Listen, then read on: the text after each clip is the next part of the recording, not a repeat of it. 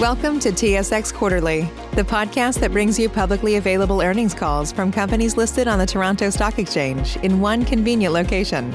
Gone are the days of looking through confusing websites. You'll find the important information right here. Enjoy the call.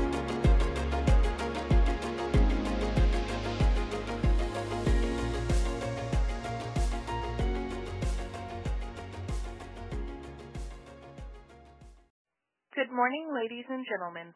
Welcome to the Trican Well Service Fourth Quarter 2021 Earnings Results Conference Call and Webcast. As a reminder, this conference call is being recorded. I would now like to turn the meeting over to Mr. Brad Fedora, President and Chief Executive Officer of Trican Well Service. Please go ahead. Thank you. Good morning. Good morning, everyone. I'd like to thank you for attending the Trican conference call. With me today is Scott Matson, our CFO, Todd Toohey, our Chief Operating Officer, Trican Wakeway, our VP Legal, and Daniel Wapashinsky, our VP Planning and Analysis.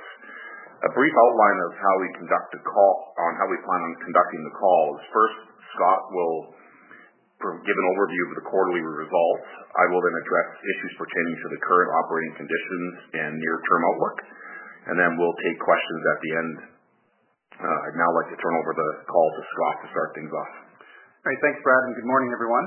And before we begin, I'd just like to remind everyone that this conference call may contain forward-looking statements and other information based on current expectations or results for the company. Certain material factors or assumptions that were applied in drawing conclusions or making projections are reflected in the forward-looking information section of our 2021 annual MD&A. A number of business risks and uncertainties could cause actual results to differ materially from these forward-looking statements and our financial outlook. Please refer to our 2021 annual information form in the business risks section of our MD&A for the year ended December 31st, 2021 for a more complete description of business risks and uncertainties facing Trican. These documents are available both on our website and on SEDAR. So during the course of this call, we will refer to several common industry terms. We'll use certain non-GAAP measures, and those are more fully described in our annual MD&A as well. And our quarterly and annual results were released after close of market last night, and again, both are available on SEDAR and on our website. So with that, I'll give a very brief overview of our results for the quarter. Most of my comments will draw comparisons to the fourth quarter of last year, but I'll also make some commentary with respect to our results on a sequential basis. The quarter started off reasonably strong, positive momentum continuing out of Q3. Revenue for the quarter was $156.4 million, which is 52% higher than what we experienced in Q4 of 2020. Activity levels across the board were generally higher year over year following improved commodity pricing and significantly stronger general industry environment compared to this time last year. WTI was just over $71 a barrel during the quarter, up slightly from an average of $70.5 per barrel during Q3, and up significantly from an average of about $42.70 a barrel last year at this time. AECO gas was about $4.50 an MCF for the quarter, which was also up sequentially from Q3, and again quite a bit stronger than the $2.52 per MCF we saw in Q4 of last year. So strong commodity prices resulted in an average Western Canadian rig count climbing and averaging approximately 176 rigs during the quarter, moving up slightly from Q3 of 2021 on an average basis, and again quite a bit stronger than what we saw in Q4 of 2020. So those factors led to strong activity levels and, combined with continued improvement in the efficiency of our operations and sharp focus on profitability, significant improvements in all key financial categories as compared to Q4 of last year. Fracturing operations were down a bit sequentially from Q3 2021, but were significantly busier as compared to the same period of last year. Activity in the fourth quarter slightly lower than third quarter as our customers exhausted some of their capital budgets, and we saw the usual Christmas slowdown in the second half of December. We maintained 6 fracturing crews throughout the period, with utilization remaining steady at around 86%. Operations continue to be heavily focused on pad-based locations, which helps minimize both downtime and travel time between our jobs and helps improve our overall efficiencies. Fracturing margins remained reasonably healthy through the quarter and were a significant factor in the strong financial performance as we moved through Q4. Our cementing division remained busy during the quarter activity a bit more skewed towards smaller surface level work versus primary cementing work. And our coiled tubing activity was up a bit sequentially, driven by first call work for a number of our key and core customers. Inflationary pressures continue to be a major issue across the board. Costs for our key inputs like fuel, cement, chemical, and sand have all seen multiple increases in the past few months, and the pressure doesn't show any signs of abating at this time. Our supply team continues to do a great job in staying ahead of and managing these trends, and our focus remains on controlling costs and passing along increases as much as possible to help preserve our margins. So with that, adjusted EBITDA came in at $28 million for the quarter, a significant improvement over the $16.1 million we saw in Q4 of 2020. Again, important to note that our adjusted EBITDA calculation does not add back cash-settled stock-based comp amounts, which were actually a gain of $0.5 million in the quarter. That item typically fluctuates along with movement in the company's share price, which dipped slightly at year-end compared to the close of Q3. It also includes expenditures related to fluid end replacements, which totaled $1.3 million in the quarter, which were expensed during the period. The quarter also included approximately $1.1 million from the Canadian Emergency Wage and Rent Subsidy Program, which we expect to be the final contributions that we'll see from these programs.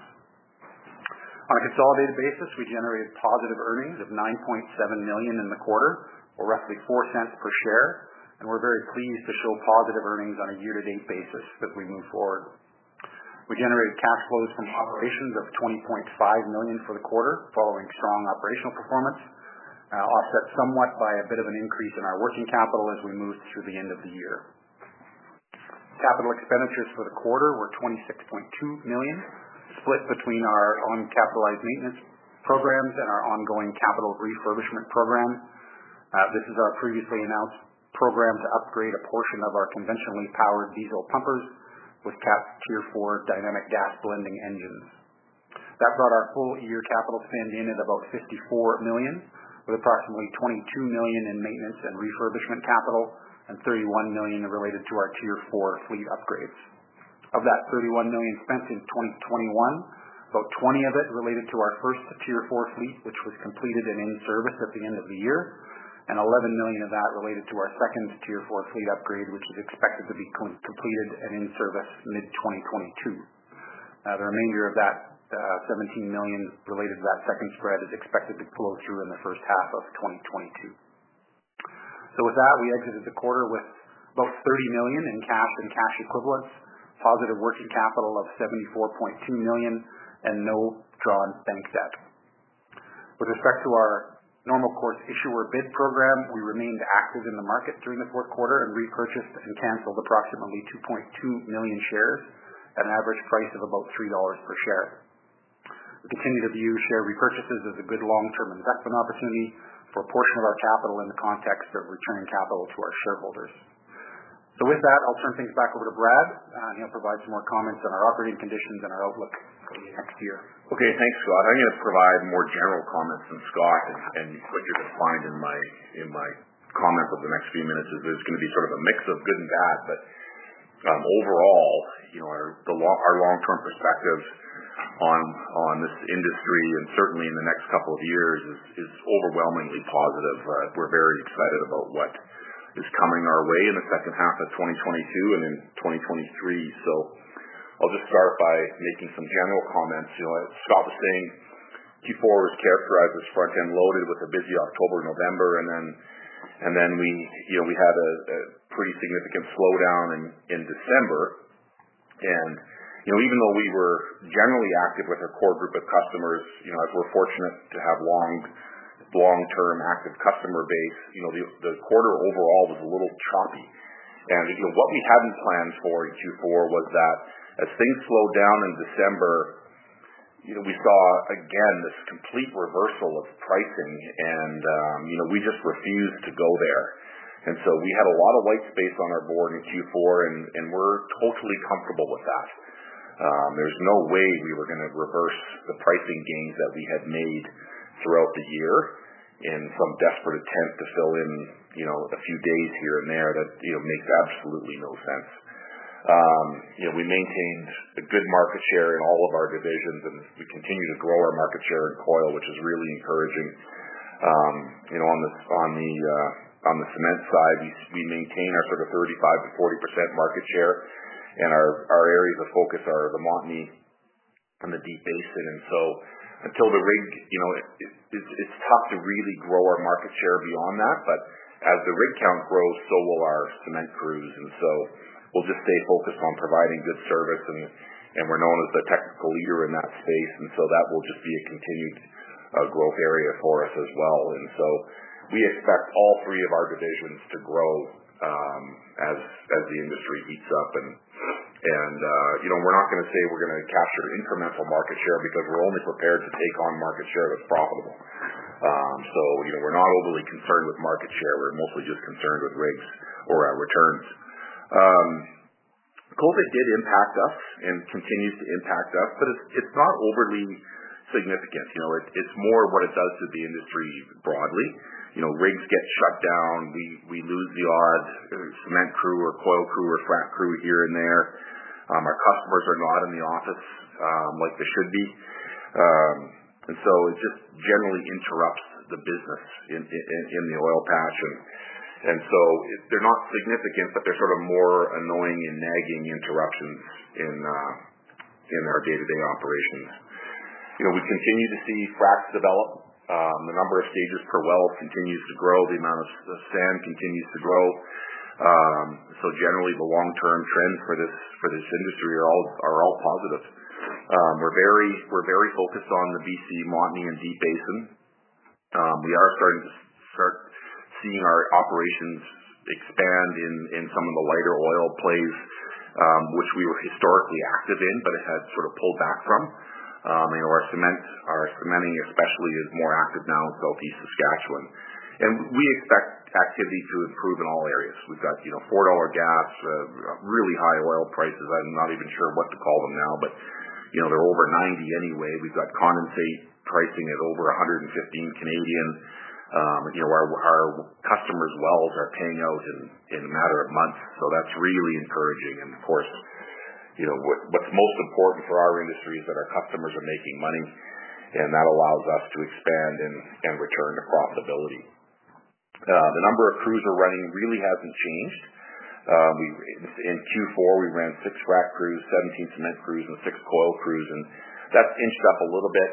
We sort of have 6/7 frac crews today, and we've added a few more coil units as CBM becomes more active again, and cementing kind of fluctuates day to day. But we're generally going to stay fairly resistant to adding crews unless we get significant pricing improvements. We've done a lot of work in the company for the last few years on getting costs down, and so fortunately, we are starting to see operating leverage really kick in as revenues expand, and that'll continue to just get better as our revenue expands in the second half of this year and next year. We had decent EBITDA and cash flow in Q4, and sure, it could have been better if we had been prepared to cut prices to fill in white space on our dispatch board. But again, we don't think long term that's the answer, and we're in a fortunate position where we don't have any debt, we have no balance sheet issues, and so we're not in a position where we have to take on work, and so we didn't. We had great free cash flow in 2021, and we expect it's going to get even better this year. Overall, I'll now talk about pricing. Is probably why everybody's dialed in. Overall, the pricing environment has been a little frustrating in the last 3 quarters of 2021, and even in Q1 of 2022.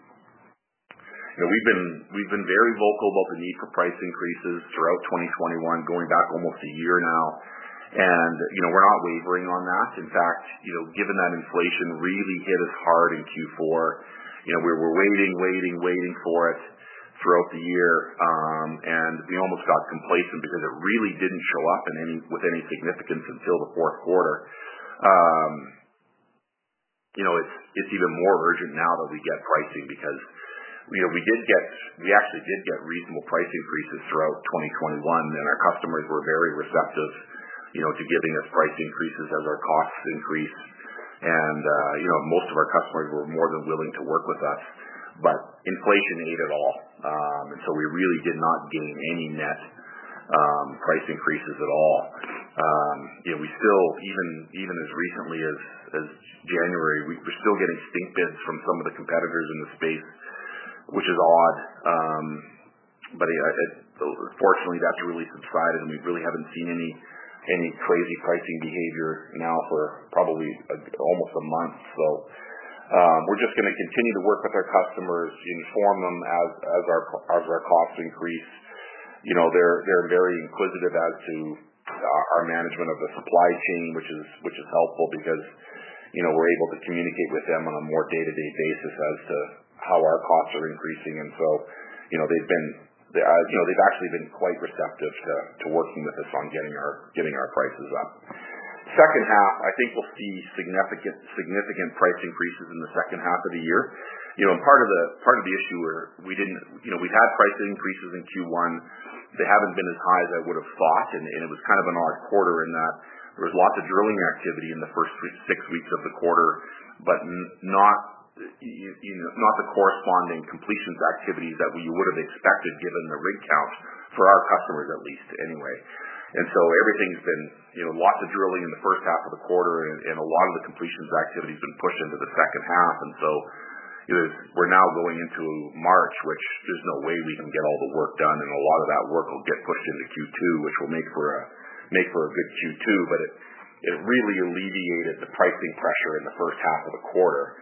And so what we're seeing is pricing is probably going to remain stable now until June, and then we'll see significant price increases as breakup ends. And so I think Q3 will be the first quarter where we'll actually see margin expansion. And Q3 historically, Q1 is the busiest quarter of the year. But I think in the last few years, it's proven that Q3 is our busiest quarter. And so as Q3 and Q4 budgets, I think, get expanded, we will finally capture some of the pricing increases that we've been waiting for. So on the supply chain side, this is a never-ending grind. We are very fortunate that our group has done a really good job of this. And whether it's sand, logistics, chemicals, any input that's required on the cementing, coil, or fracturing side needs to be actively managed. And our group is actively working with our suppliers to ensure that we have the products needed, especially in a rising market here in 2022 and 2023. And again, as we expected, we experienced lots of inflation throughout our entire supply chain. And in fact, the price increases were less than we had expected for the first 9 months of 2021, and then actually were more than we expected in the last quarter of the year. And there are no exceptions. Diesel, which is linked to oil price, third-party trucking, which obviously relies heavily on diesel and labor, those rates have gone up significantly. Sand, by the time it gets delivered to Northwest Alberta, Northeast BC, 70% of the cost of sand is logistics, transportation. So of course, diesel costs, labor costs impact that significantly. On the chemical side, many of the components that go into our chemical products come from China and the U.S., and we need to expect delays and increased costs. But we're always looking for substitutions, and our suppliers are creative and proactive in making sure we get supply. But we have to expect that there's going to be cost pressures there, and even things like hotels, with reduced staff count or reduced staff available, the hotel costs and efficiencies of the costs have gone up, and in many cases the service availability has gone down because they just can't get the staff. So overall, we expect costs to go up in our industry, just like in all parts of the economy. And I think Western Canada is also additionally stressed by the fact that we have a fairly finite labor force, and so we're going to expect sort of cost increases and the supply chain limitations for the next 18 months. So outlook for the remainder of the year, I think everybody is obviously knows E&P cash flows are at all-time highs, and wells are paying off in extremely short periods of time. That's great news, right? we've had a good 2021, and we expect that we're going to have a good 2022 and a good 2023. We are going to continue to have sort of COVID interruptions, but nothing too significant. We always have weather events in the winter, and certainly so far in Q1 there's no exceptions. But you have to plan for those as they happen every year. The basin remains very natural gas focused, and natural gas prices in the strip is strong. And so, we expect again that the rig count will increase as the year unfolds. We're currently at about 230 rigs, and we expect that to go up in Q3. And based on conversations with our clients and equity analysts, they're all telling us that budgets are going to slowly creep up as we go, and as strong commodity prices invariably will eventually lead to increased activity and will drive or should drive better margins and earnings growth for Trican. And we do know that debt repayment and return to shareholders are a focus for our customers, but balance sheets have been largely repaired, especially with our customer base over the last 18 months. And so we do expect that our clients will start to shift some of this free cash flow into the projects that have really good economics and quick paybacks. Some of our clients and some of the people working in the drilling and completion groups have never seen returns this good at any time in their career. When we talk to the drilling rig contractors, they're backing all this up with their expectations that Q3 will be busier than Q1 on the rig count. There's currently about 29 frac crews operating in Canada today, and we estimate that we're going to need at least 35 in Q3, and so we're starting in March actually, and in Q3. So again, it's just math at the end of the day, and so we will finally get the net price increases we've been waiting for. And because we're not going to get all of Q1's work done just because it was so back end loaded, it looks like we're going to have a really good Q2 again this year. Last year was our best Q2 ever, and I expect this year will be similar. On the crew side, we get asked a lot, are we going to continue to activate additional crews? And as Scott was saying, we are adding our second tier 4 spread, and whether that's an incremental crew add or a replacement crew add, we don't know yet. And we'll see what happens this summer. But generally, we're not going to activate more equipment unless there's a return there. And would we activate it at today's pricing? Probably not. Given the difficulty of getting additional labor and in the amount of inflation that we've experienced, I'm not sure pricing today would justify an additional crew add. But we will monitor that on a week-to-week basis, and based on the conversations with our customers, we'll make those decisions. The good news on that is because labor is so tight, we will continue to see labor availability as a very significant bottleneck in crew additions, whether it's in the fracturing industry or the drilling industry. And so I think the industry overall will be sort of operating at its max capacity from a people perspective. And, whether they're disciplined or not, it probably won't matter because people just won't be able to add equipment like they used to.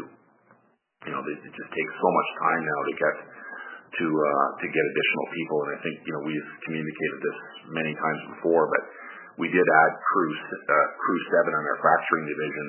It took over 6 months to get the people to add that crew, and so we don't expect that's going to change going forward. And we do expect labor constraints to be alleviated a little bit as sort of COVID runs its course and people feel comfortable flying from the east to the west, and they're confident that they're going to make it home for days off. And so once people get more comfort with that, you will see more people on the move from the east, which we have historically relied on fairly significantly. And so once those people come back to work, we'll alleviate some of the labor issues we're dealing with. But in the long term, we expect labor constraints will be permanent, and they'll be more challenging in the future. And so we'll need to do better to refine our strategy on how we're going to attract labor to this industry. And this is an issue for everybody. I just want to highlight before we wrap up that It's about 1.2 million horsepower operating in Canada out of a total fleet of about 1.8 million. So that, of course, leaves sort of 600,000 of excess horsepower that's currently parked, which could eventually come to work, with significant retrofits and people additions. But it's important to note that we control about half of that. We own about half of that park capacity, and we will make sure that it's brought back into the industry in a disciplined and responsible way, and we won't do so without making sure that there's a return there. Technology, on the technology and ESG side, technology has always been a big driver of efficiencies in the oil patch. I don't think that's going to change anytime soon. We continue to stay really well informed on all the technological advances that are happening, whether it's engines or pumps or transmissions or software packages, maintenance programs, etc. And we're not married to we're completely agnostic. We're not married to any technology.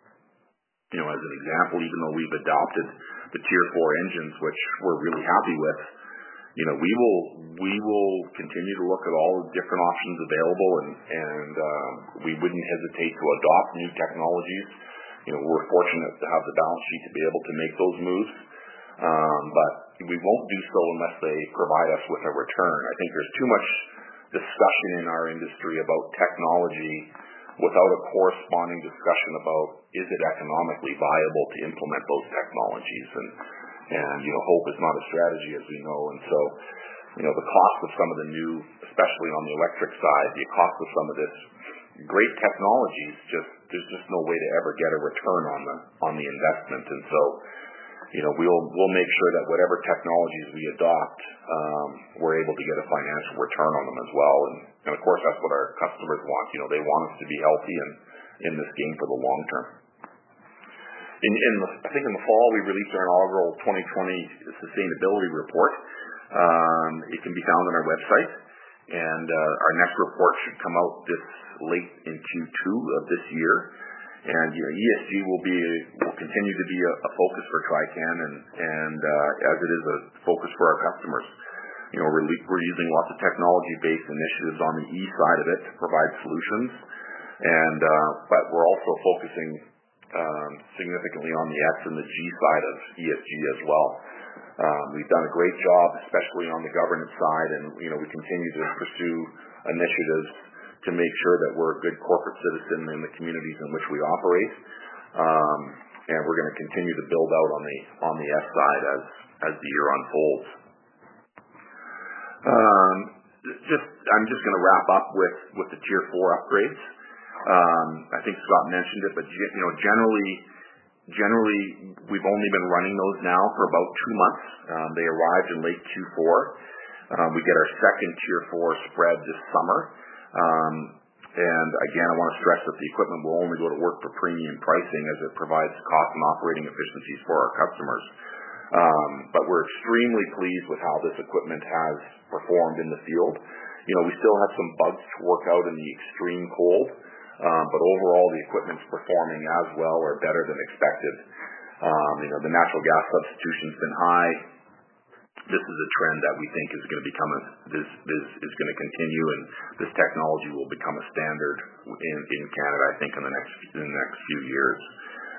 On the growth and acquisitions, our primary focus remains on just getting our existing equipment to work, getting our equipment off the fence eventually if we can make it profitable. We have a clean balance sheet. We have a cash balance that provides us whatever the financial flexibility to look at any type of transaction that looks attractive, whether it's organic growth or M&A growth. And we're always looking for the right deal. But right now, we think our best investment is on the NCIB, the share buybacks. We've been active in the NCIB in the last few years, and I think we plan on being more active in the NCIB in the next few months. And we view that as one of our best investment opportunities when you just look at the price that we're buying our own horsepower at versus what we would have to pay in the market, and you look at the EBITDA multiples of other oil field services companies that may be available for us to purchase. It's really hard to deviate from this NCIB at this point, and it's just such a good investment for us. So I think I'll stop there. Thank you, everyone, for your interest and your time. Why don't I turn this call back to the operator? We will now begin the question and answer session. To join the question queue, you may press star, then 1 on your telephone keypad. You will hear a tone acknowledging your request. If you are using a speakerphone, please pick up your handset before pressing any keys. To withdraw your question, please press star, then 2. To join the question queue, please press star, then 1 now. Our first question comes from Cole Pereira of Stifel. Please go ahead. Hi, good morning, everyone. So it sounds like activity for Q1 is a little bit more back-end loaded. I mean, I'm just curious, you touched on it a little bit, but is it, Trican-specific customer programs? Do you think it's low duck inventories across the basin as well? It sounds like your 7th fleet maybe had some white space.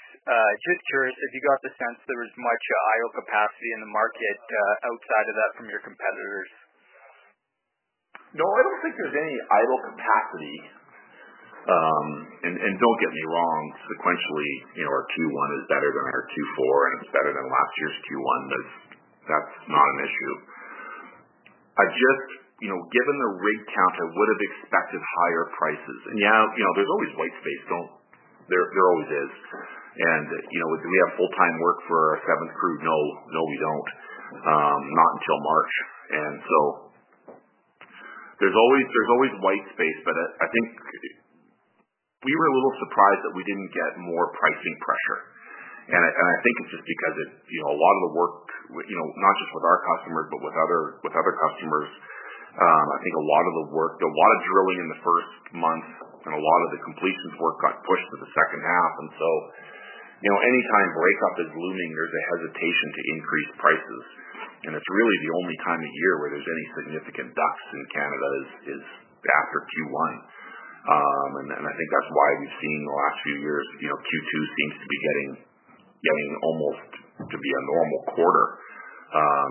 So it just, the problem with this time of year is, Q1 work gets spread out over 6 months. They're still drilling in Q2, but it's greatly reduced.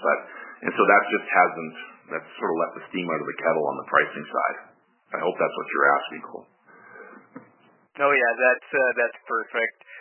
And I guess you kind of touched on it a little bit earlier, but can you talk about Q1 net pricing relative to Q4? I mean, is it slightly better?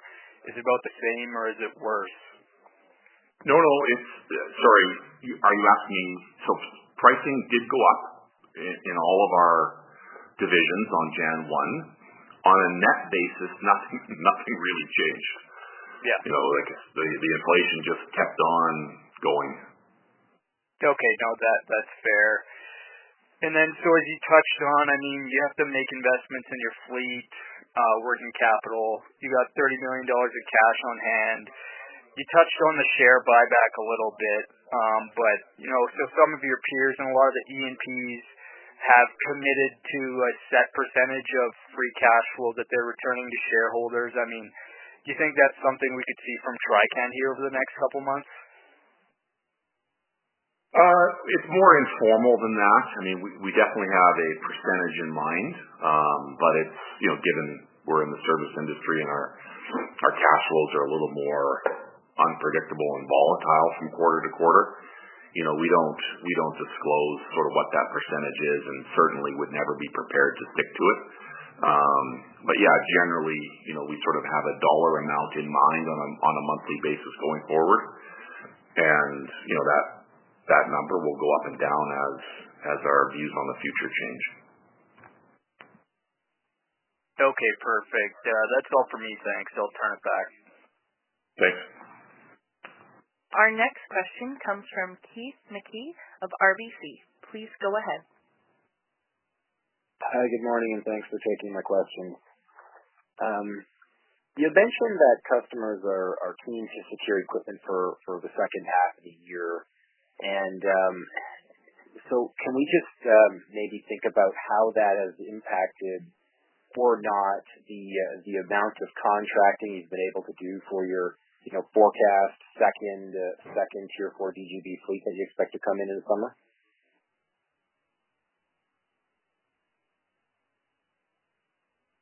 There's not really much I can say about that. All I can really tell you is that the equipment will go to work for premium prices. Got it. Fair enough.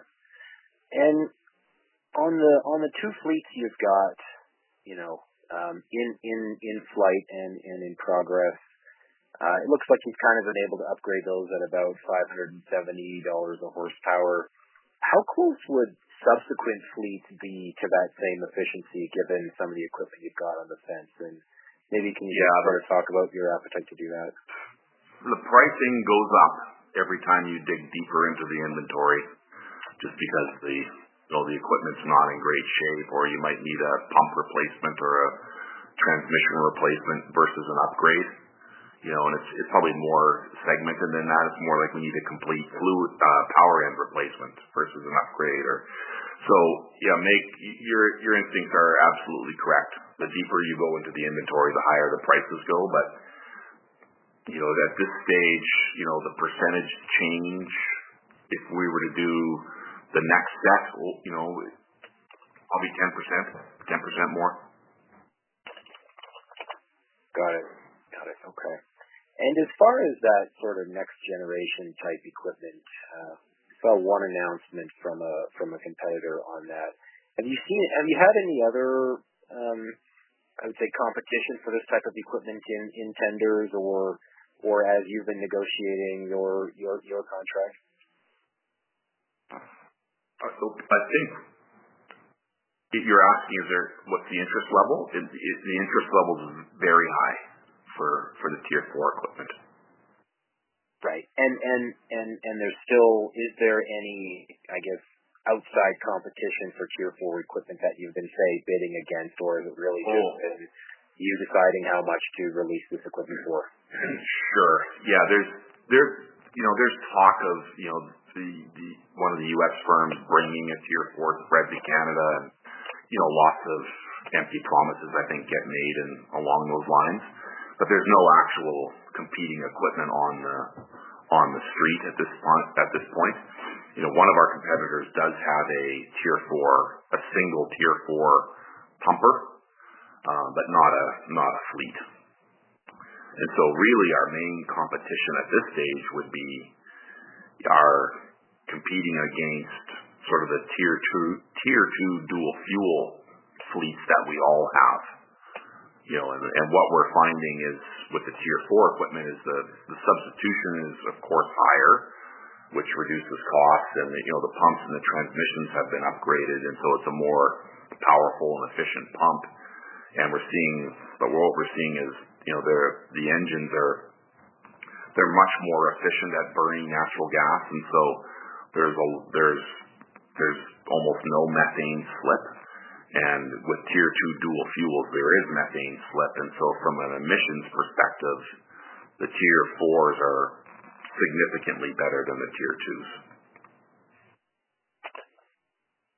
Got it. Okay, I'll leave it there. Thanks very much for the call. Thanks.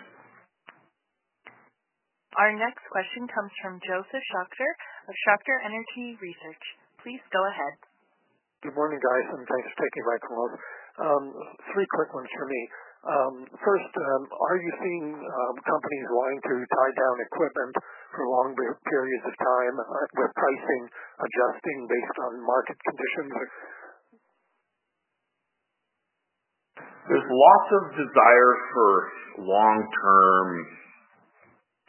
partnerships from an access to equipment perspective, but historically we haven't had very much success tying pricing to current operating conditions or commodity prices, and so it's not really an avenue we pursue.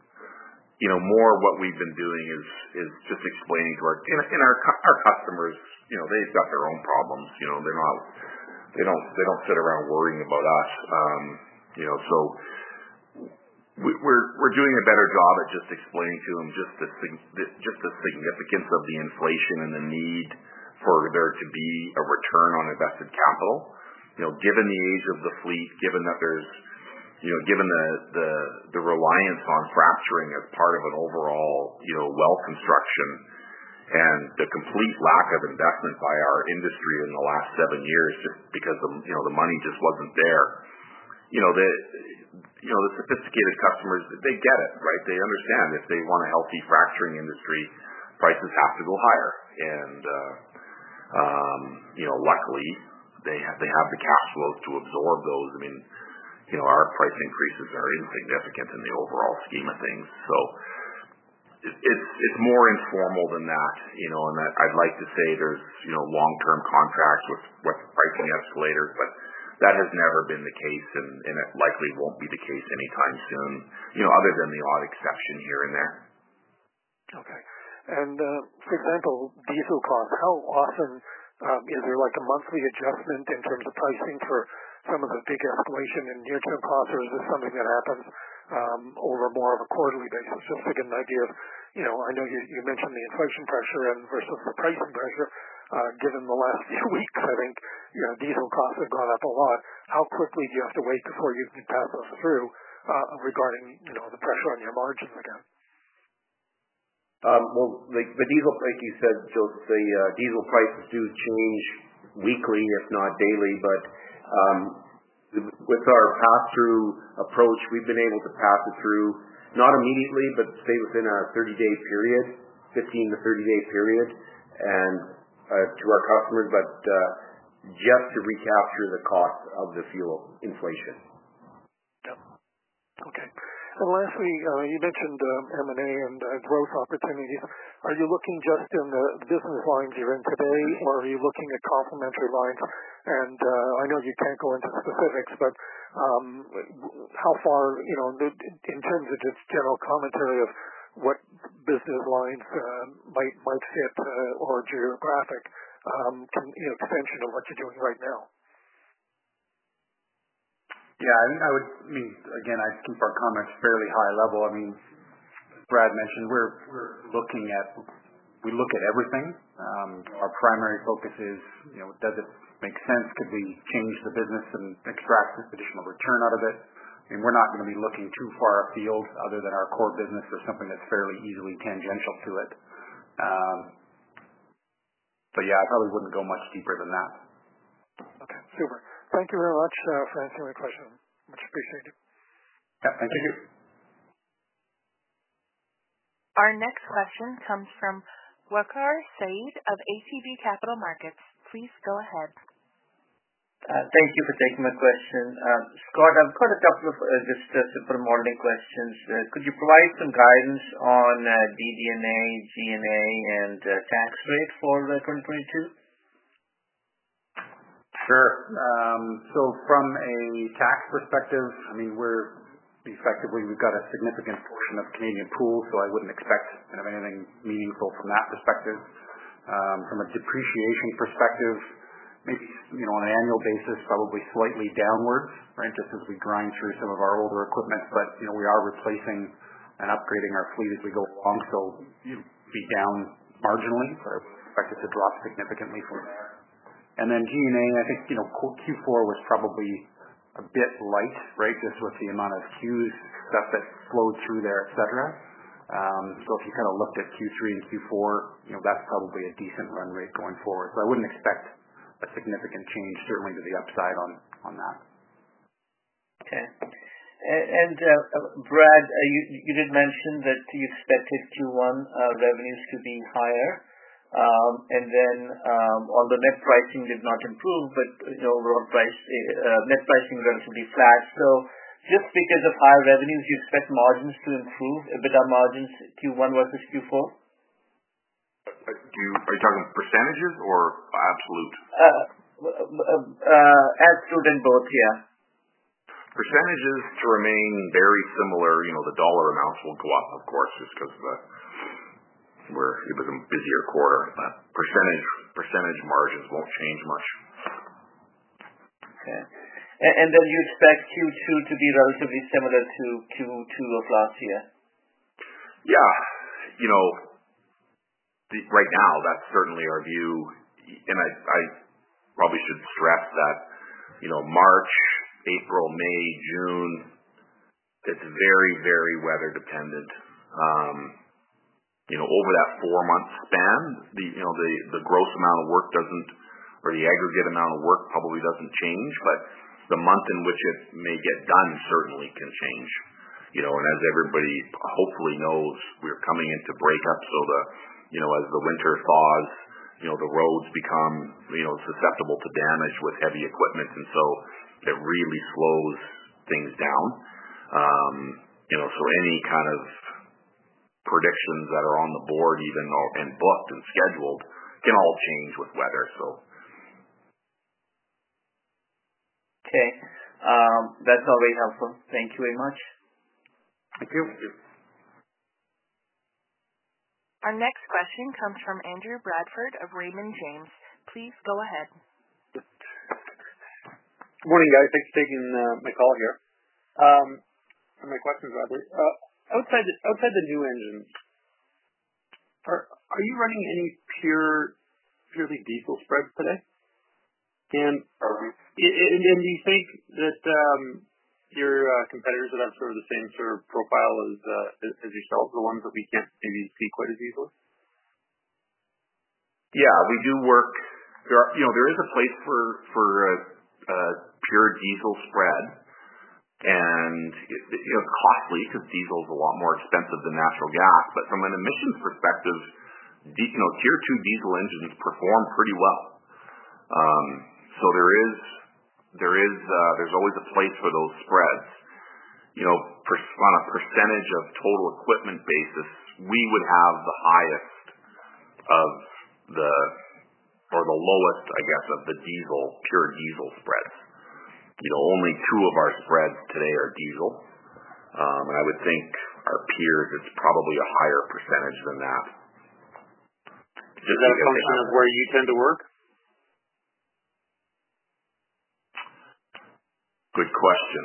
It'd be a function of, where we're working and our ability to, and also our financial ability to invest in the Tier 4 technology and the Tier 2 dual fuels over the last few years. Okay. That's a long-winded way of saying I'm not sure. Yeah. Okay, that's fair. But maybe just on, because you say you're half of the parked equipment, the serviceable parked equipment in the basin. So then, would the percentage of dual fuel versus diesel in that parked capacity be different than what we're seeing running today? I would expect so. The parked capacity there'd be no dual fuel in the parked capacity today. Okay. So then that kind of brings me to the next question, which is, when we talk about bringing capacity off the fence, so to speak, the cost of doing, I assume then that the cost of, or the producers are probably, from a cost perspective, going to want dual fuel. Isn't that a fair assumption? Yeah, the deep operators are going to want Tier 4. Right. So then the cost because of the emissions. So then the cost to convert, or the cost to actually bring the type of spread that the industry is probably going to want. Because I'm coming back to your comment that there are 29 today, and the industry might have need for 35. So we're now looking for 6 spreads of equipment that might be mismatched with the type of fuel they burn vis-a-vis what the customer base wants. Am I right in thinking this way? Absolutely. Unless we ended up with a really active shallow gas market or something like that. Okay. Which would use diesel, but then again, okay, my last question then would be, as we start to see some of these spreads come off the fence, then are they naturally going to be, is it your expectation that they're going to be converted to dual fuel, and will it be some kind of a tier 2 type of conversion, or how would we think about that? We would never is maybe too strong. At this stage, knowing what we know today, we would not bring a fleet off the fence without a Tier 4 DGV upgrade. and a pump upgrade for that matter, right? I mean, we've been talking about this now for a year, and I hope the street is starting to understand that the state of this parked equipment is not good, right? It's and again, like the question before you was, are the upgrades getting more expensive as you go deeper into the inventory? And the answer is yes. So it's we're spending $20+ million on a Tier 4 DGB upgrade, which includes transmission and pumping upgrades as well, or retrofits, or significant parts replacements. So when these spreads hit the street, I mean, they are the state of the art, 3,000 horsepower, heavy duty, continuous duty equipment. But the park gear that you're starting with is not that. So, this is, what you're getting at, of course, is this is not an exercise in, we'll just sort of spend sort of $5 or $6 million and then here we got a spread that can go to work in the Montney. Okay, maybe, but, not the kind of spread we would want to operate. Okay. Maybe this will be my last question then.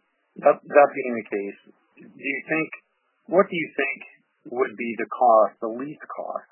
Like, say perhaps one of your competitors perhaps didn't have access to a Tier 4 dynamic gas blending engine and wanted to do something that was relatively cost effective but also accomplished the goal of getting spread into the market. What do you think that investment would be on that spread? Do you have a guess on that? Yeah, I'll give you broad numbers because obviously I don't know what's out there with other than our own equipment. But if you just wanted to get it up and running in its current form, whether it's a Tier 2 diesel or whatever, and you're happy with a 2,500 horsepower pump, 5 to 8. And then if you're we need pump replacements and we need this, we need that, and it's 10 to 12. And then if you want a Tier 4 DGB setup, then it's 20+.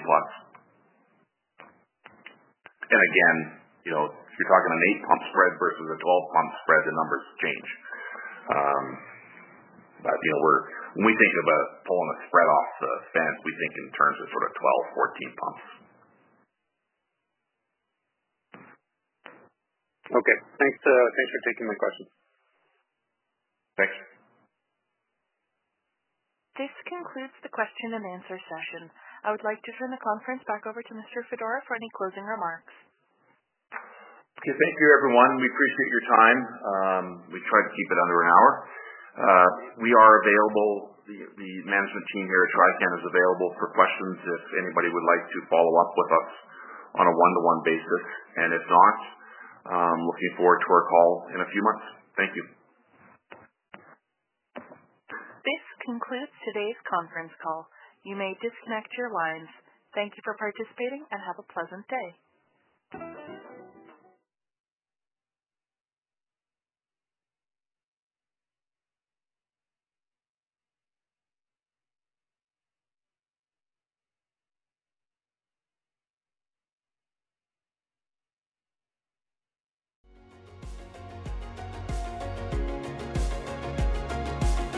Thank you for listening to TSX Quarterly. If you enjoyed the cast, remember to leave a good rating. And remember, for any additional inquiries, please consult the company's investor relations section on their website.